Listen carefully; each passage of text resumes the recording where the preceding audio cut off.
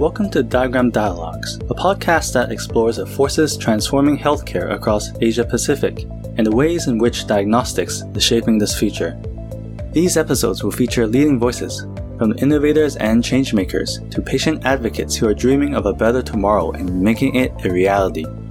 Hear how they are innovating diagnostics, shaping healthcare, and changing lives. Hi and welcome to Diagram Dialogues. I'm your host, Jonathan Chan. The pandemic has helped mobilize incredible advances in innovation across the public and private sectors.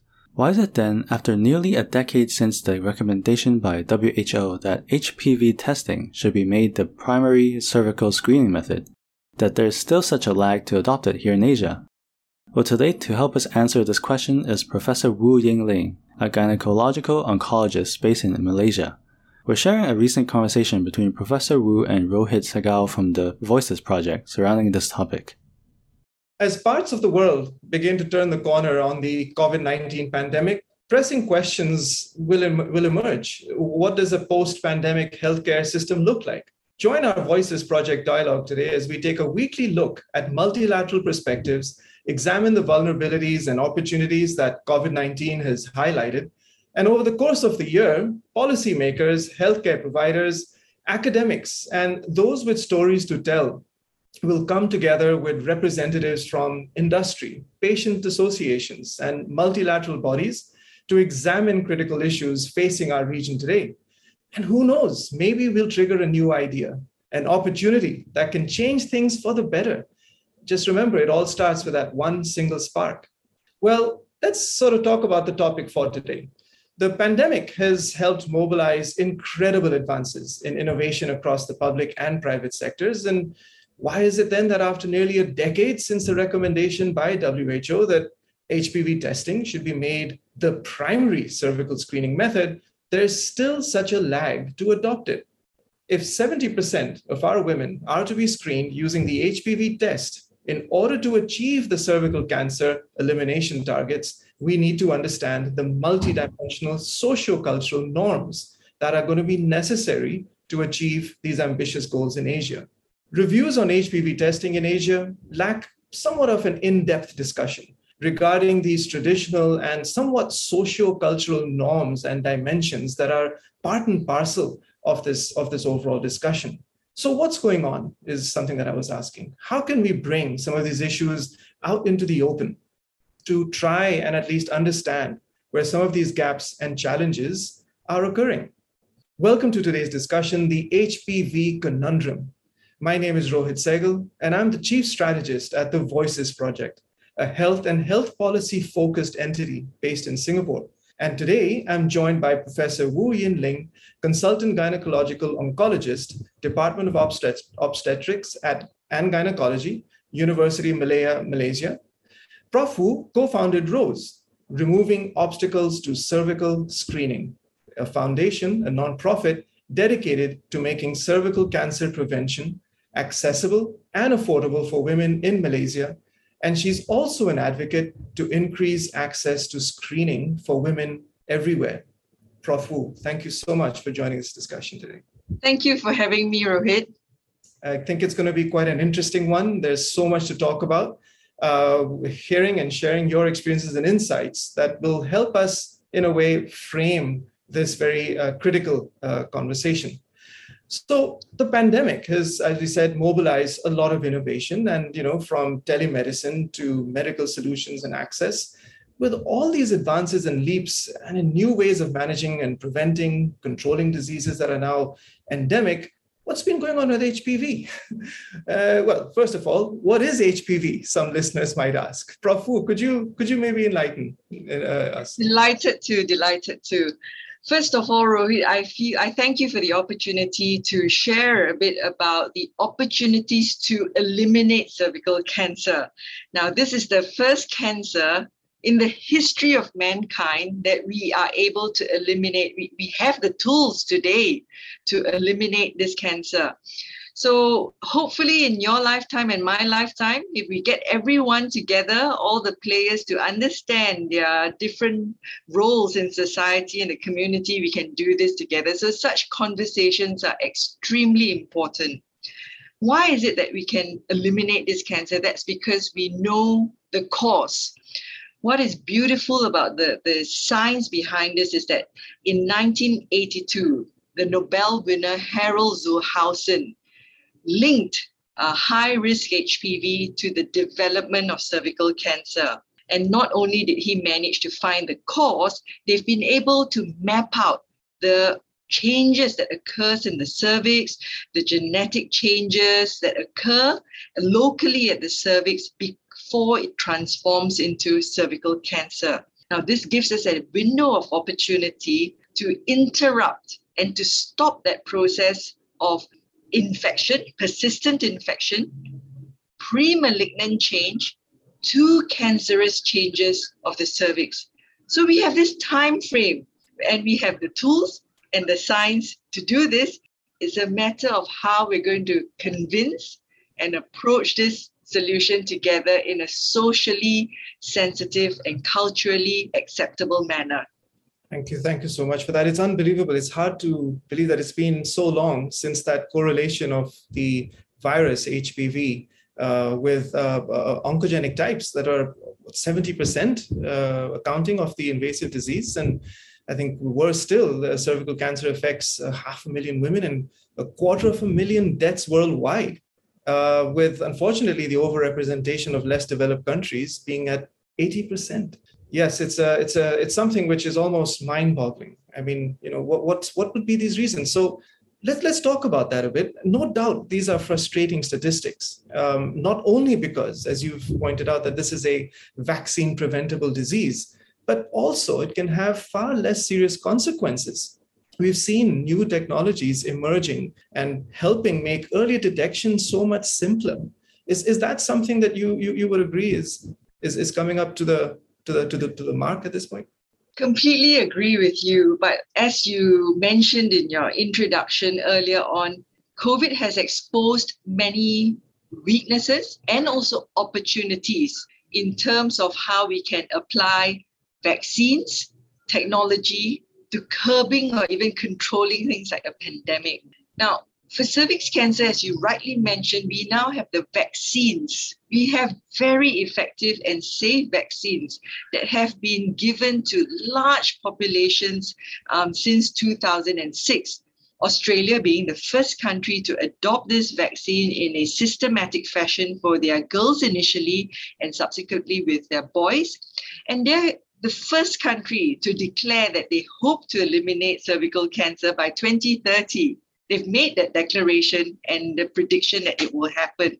The second element really is screening. For many of the developed countries or those from high development index, they've had effective screening programs by what we call the traditional pap smear or cytology, way before many decades ago. And so with the combination of programs such as an organized pap smear program and recently vaccines, they can work towards elimination of cervical cancer quite quickly. The infrastructure is there. Now, what happens to the 80% of the women who don't have access to this? Countries from low and middle income setting. Now, this is an interesting question. So we now have the ability to bypass building an infrastructure for pap smears and moving to HPV testing. I've got a swap here. So it's easier. What COVID has enabled us to do is to talk about HPV testing in parallel with COVID testing, because it's a PCR test. You do it with a swab similar to a COVID swab. So for listeners, holding up something that just looks exactly like I think almost all of us have been through with our COVID tests. It's literally That's right. as simple. It is the same material. It's soft, and women can have their doctors or healthcare professionals perform this swab for them. Or just like COVID, where you can now do self-nasal swabs, women can do their own HPV testing. So we've now reached a stage where when we have conversations with women, they know what a PCR is. They know about CT values, positive, negative results, how it's important to have the right laboratory test so that the sensitivity and specificity ensures that it's an accurate test. you and I wouldn't have been able to have these conversations 5 years ago. Yeah. But with COVID, I can now go to a woman and say that, ma'am, you no longer need a pap smear.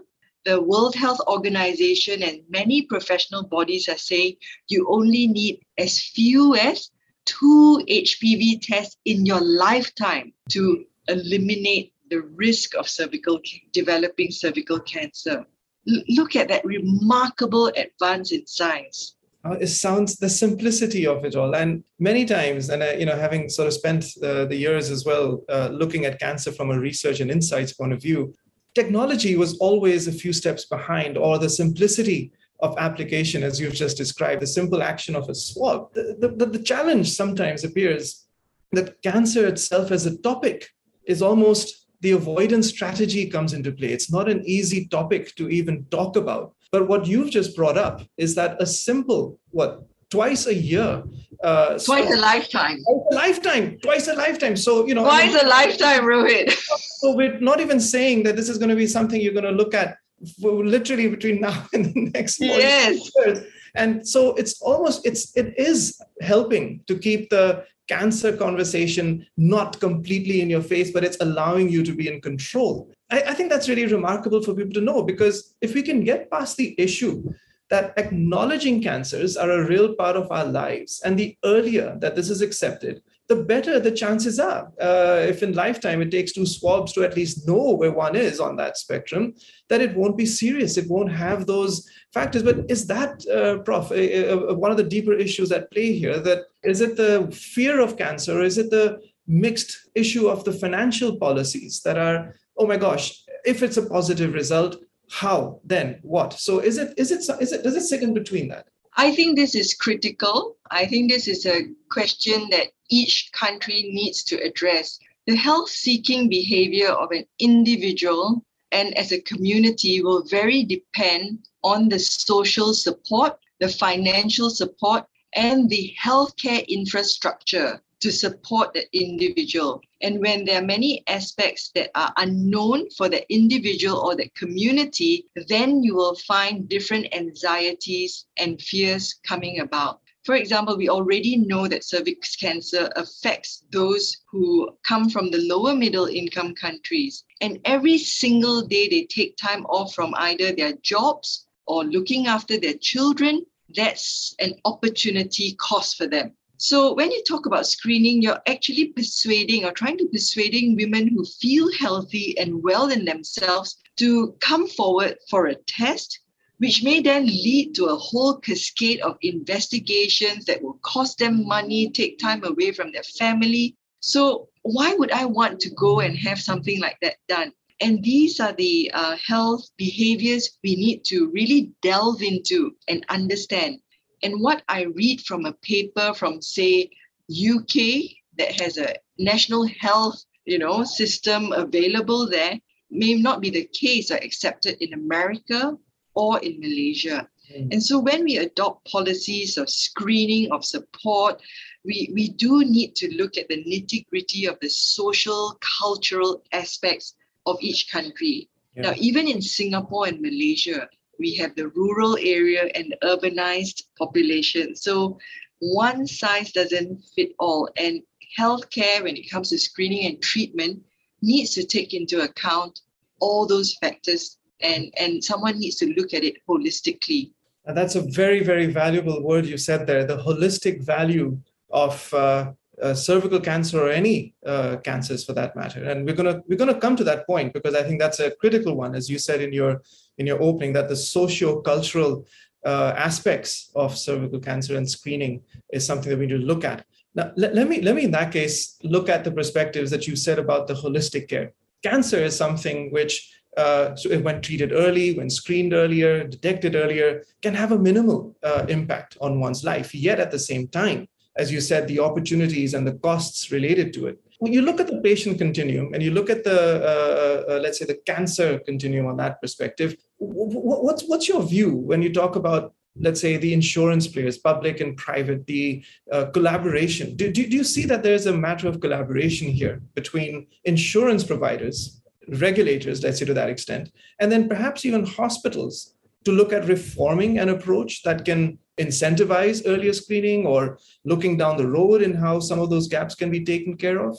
Personally, I feel that healthcare professionals and doctors are the slowest to accept change or to adopt change. We're not agile at all. And healthcare systems, if you compare healthcare systems to financial systems, we are way behind. The technology is there. But why do you and I still have to walk into hospital, register here, walk to another place, book my test here, then go to another place to then get my prescription? We are not very patient-friendly as yet. And if you talk about walking into a hospital, there are 8 different entrances. So from a perspective of a patient, just even at the stage where you need to approach health is already very daunting, very daunting.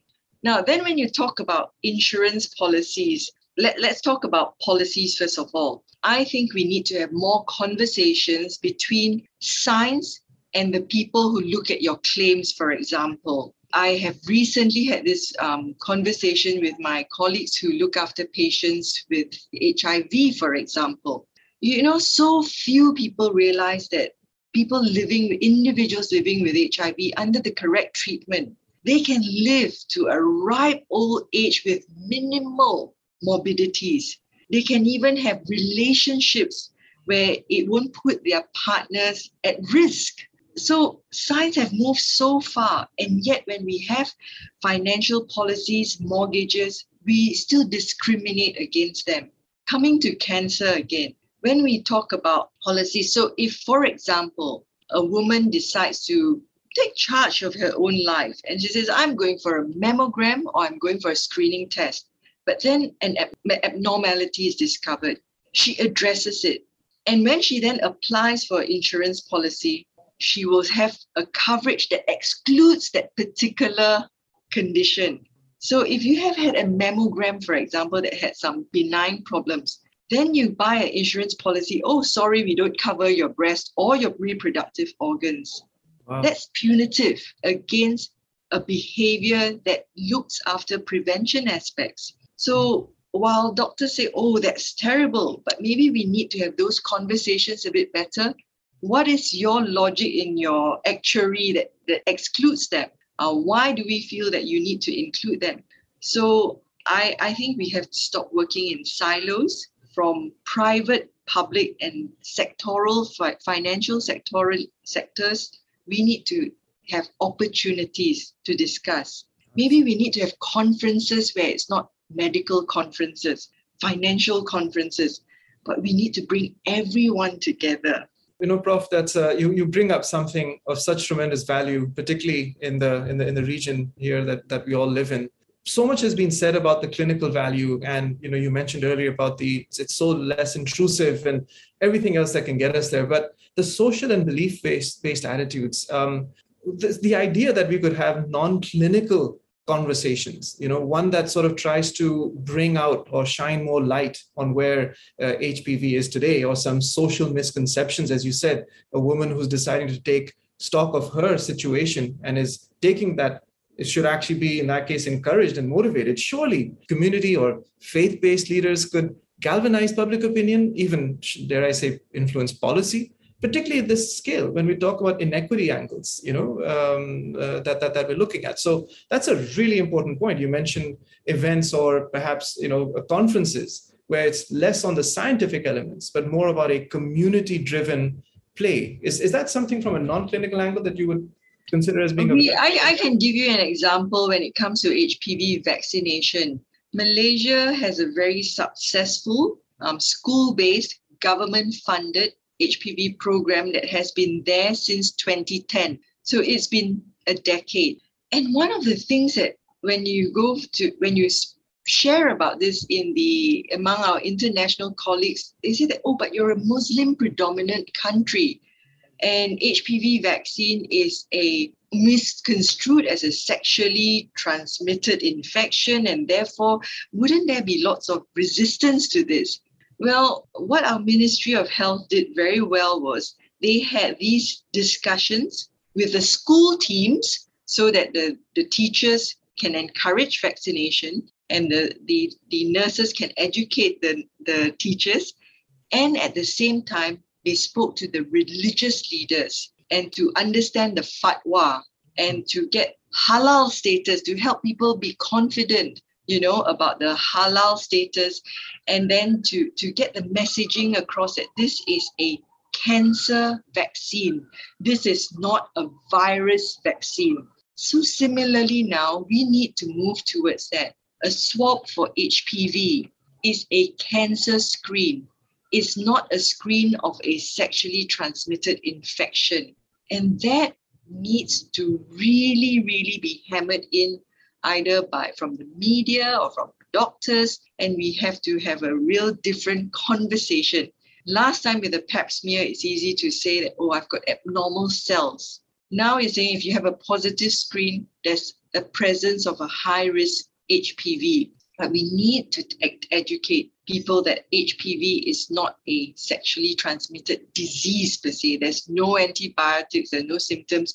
We are purely using this as a cancer screen. It's crazy. I mean, by referring to HPV so firmly as an STI, it positions it, as you said, as a prior disease, the one that has to stay under the shadows. And perhaps no surprise that, it's a bit of a complicated issue when you're talking of payers, regulators really grabbing the issue by the horns. But I mean, even the positioning of a cancer as an STI, it's a fantastical outlook. The idea that we're still looking at the STI component and that having an impact on the support and help that will ultimately be given, it's staggering. Isn't there a way that we could reframe the policy? I know that sounds very simplistic, but the listeners, I'm sure, are asking the same question to themselves, that isn't there a way that the policies can be reframed, that can establish a clearer set of tools? And you touched upon it, didn't you? You said there's a scientific side, and then there's the area of what we do to bring this disease to be more inclusive.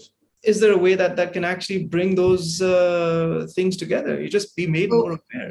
Practically speaking, this is extremely important. So let's bring back our conversation earlier on about insurance. Now, from my understanding, very often when someone screens for HPV as part of a cancer screening test, if it's positive, their insurers will not reimburse any subsequent treatment because it's viewed as a sexually transmitted disease and hence attributed to certain behavioral factors that we won't pay for this.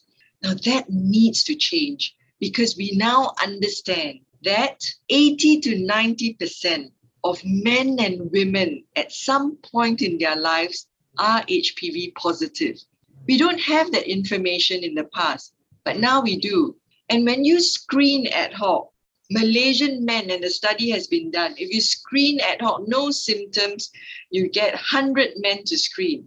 30% of them, you detect HPV on them. That's right. And that's a common infection. It's not a disease because you have no symptoms. There's no untoward outcome. And for females, it's the same. And therefore, it is not a disease per se, but it is the inability to clear a common infection that will then lead to potentially a disease. Exactly. I remember in the old days, once my mother had come and said, I said, "What's that on your face?" And she said, "The doctor told me I have herpes." And I said, "Herpes?" And then suddenly you realize all these other things. What? And then it only takes you time and I guess a little bit of education to realize that, hang on, it's not that kind of, so the similar way that, you start looking at common infections and in a way normalize what HPV is. Rohit, you have chosen the example I use for my patients, They understand what a cold sore and they understand what chicken pox is. So 95% of us have had chicken pox, but the chicken pox virus still lives in us. And when we are stressed, when we're immune compromised, we might get shingles. 90% of us have herpes virus. And when we are stressed after a cold, we get a cold sore. Similarly, HPV is the same. And therefore, we need to destigmatize. We need to change the conversations. That's a fantastic example you've given.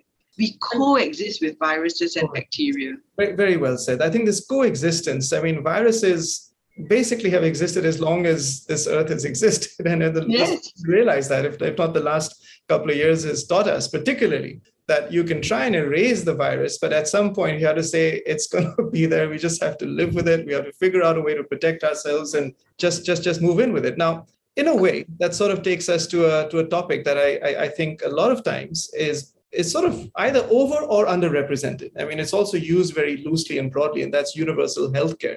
Universal healthcare, particularly around some countries here in ASEAN particularly, is really being put under the microscope because of the fact that the pandemic has obviously taken a tremendous amount of toll on services and prioritization and so on. But at the same time, if you go back a couple of years, UHCs were doing some tremendous work in being able to bring back the equitable reach to things like screening, to things like detection, and not just for cancer. I mean, let's remind our listeners, there was a thing called diabetes that we're supposed to be aware of, metabolic and so on. So disease awareness and screening was actually something that UHC programs were trying to create equitable dialogue, ultimately trying to get folks to get there earlier and detect it earlier. Where does that sit now in this post-pandemic time? I mean, compliance and training, how hard or how simple has that now become? I personally think there's a silver lining in all this. And for many countries, we still can't use the word post-pandemic because they are unfortunately in lower middle income countries. We are still seeing it. And now we've superimposed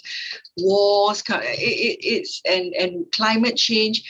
So that's why even doctors, need to understand the impact of climate change, architectures, building cities. We cannot look at things in isolation anymore. But coming back to universal healthcare, I think it starts, we need to inculcate and incorporate and sort of make it part and parcel of our lives. Let's talk about screening.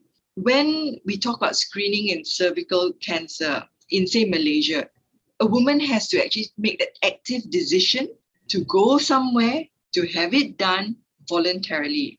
Someone who grows up in England or Australia, they accept it as part and parcel of their lives. You're born, you go to school, 13, you get a vaccine, then by 25, you get a letter to say. So it's sort of weaved in as part of your citizenship. Now, universal healthcare can achieve that if we start and we think about each individual, each citizen's, life cycle in that country. Where do you weave it in your education system? I think it can be done. The skepticism to vaccines perhaps is not seen, for example, if let's say we have school vaccination program. So I think it's time to relook at how we can build more acceptability towards healthcare provisions that's not ad hoc, that's part and parcel of our daily lives. Prof, I think this is a really good segue and something I was really keen to know more about, and something I really want our listeners to also know that, Prof Woo's own experience, as I said at the opening, is also being part of a foundation that does some significant work in exactly as we've been talking about right now. And in fact, the ROSE program is removing obstacles to cervical screening. Well, I mean, let me ask in the context of what you just said here, that it can be, or it doesn't have to be, ultra complicated. The normalization of this dialogue, the reality that we have testing and access that's been made so much simpler. How and where, and we've heard this from folks within the WHO corridors as well, that how do we enable these kind of integrated care when we're looking at post-pandemic times, and how is ROSE in that way trying to sort of find a pathway? And you may have mentioned some of this already, in fact, in terms of how you're simplifying the screening itself. But is there a way that integrated care across the cycle can actually be achieved? And talk to us a bit about ROSE and how that's doing some great work. Yeah, I think ROSE came about from my observations in Malaysia. I was looking after many patients who had advanced cervical cancer, something that I never saw in the UK. So the first question I asked is, why aren't women getting screened? Why are they not getting screened? Pap smears are free in Malaysia since 1969. You walk into any of the government clinics, you can get it done for free. So when you dissect each of these, you dissect the question out, it is for the reasons we spoke earlier on. Inconvenience, the perceived embarrassment of having a test done with an archaic instrument. I'll have it here. with a speculum. Okay, here This show. The listeners, the prof is holding up something which, that looks a little more than intrusive. Yes, there we go. So women need to have a pelvic examination for someone to visualize the cervix and to get a specimen of cells from the cervix. So there are reasons why women don't come forward for screening. So I did a simple thing, just put myself in the position of a woman and asked, why wouldn't they go for screening? And at the same time, I had conversations with people outside medicine, and I had conversations with colleagues from overseas, my friends in Australia. And that's where the power of collaboration, friendships, and relationship comes in. So my colleague in Australia, friend Marion, says, do you know that you can now do swabs? I said, no, I didn't know that. And then you bring in the element of mobile technology, cloud technology, and you speak to bankers. I spoke to Sally, who is involved with instituting the ATM cards in Malaysia machines. So you sort of get a big, broader picture of what the tools are available to make life easy for women. Then I went to the clinics, and the nurse tells me, do you know that I need to write down an individual's name and their special IC number 7 times on the swab, on the book, on the form, on the courier form, on the lab form, 7 times before I can get a pap smear sent. So I said, okay, we can do scanning, we can enter things once. So ROSE came about, and eventually ROSE is a community screening program that involves 3 elements, which is self-swab, mobile technology, and HPV testing. And it's backed up with significant amount of educational material and personalized navigation for those who are screened positive. So for the 90% who are screened, 95% who are screened negative, we don't need to focus our energy except to reassure them. But for the 5% who are positive, we invest a significant amount of time through a call center, through phone calls, to guide them through the treatment or linkage to care. So one very important thing or the pride of ROSE is linkage of care. A screening test, no matter how accurate it is, intrinsically it has no value unless a positive screened patient is linked to care.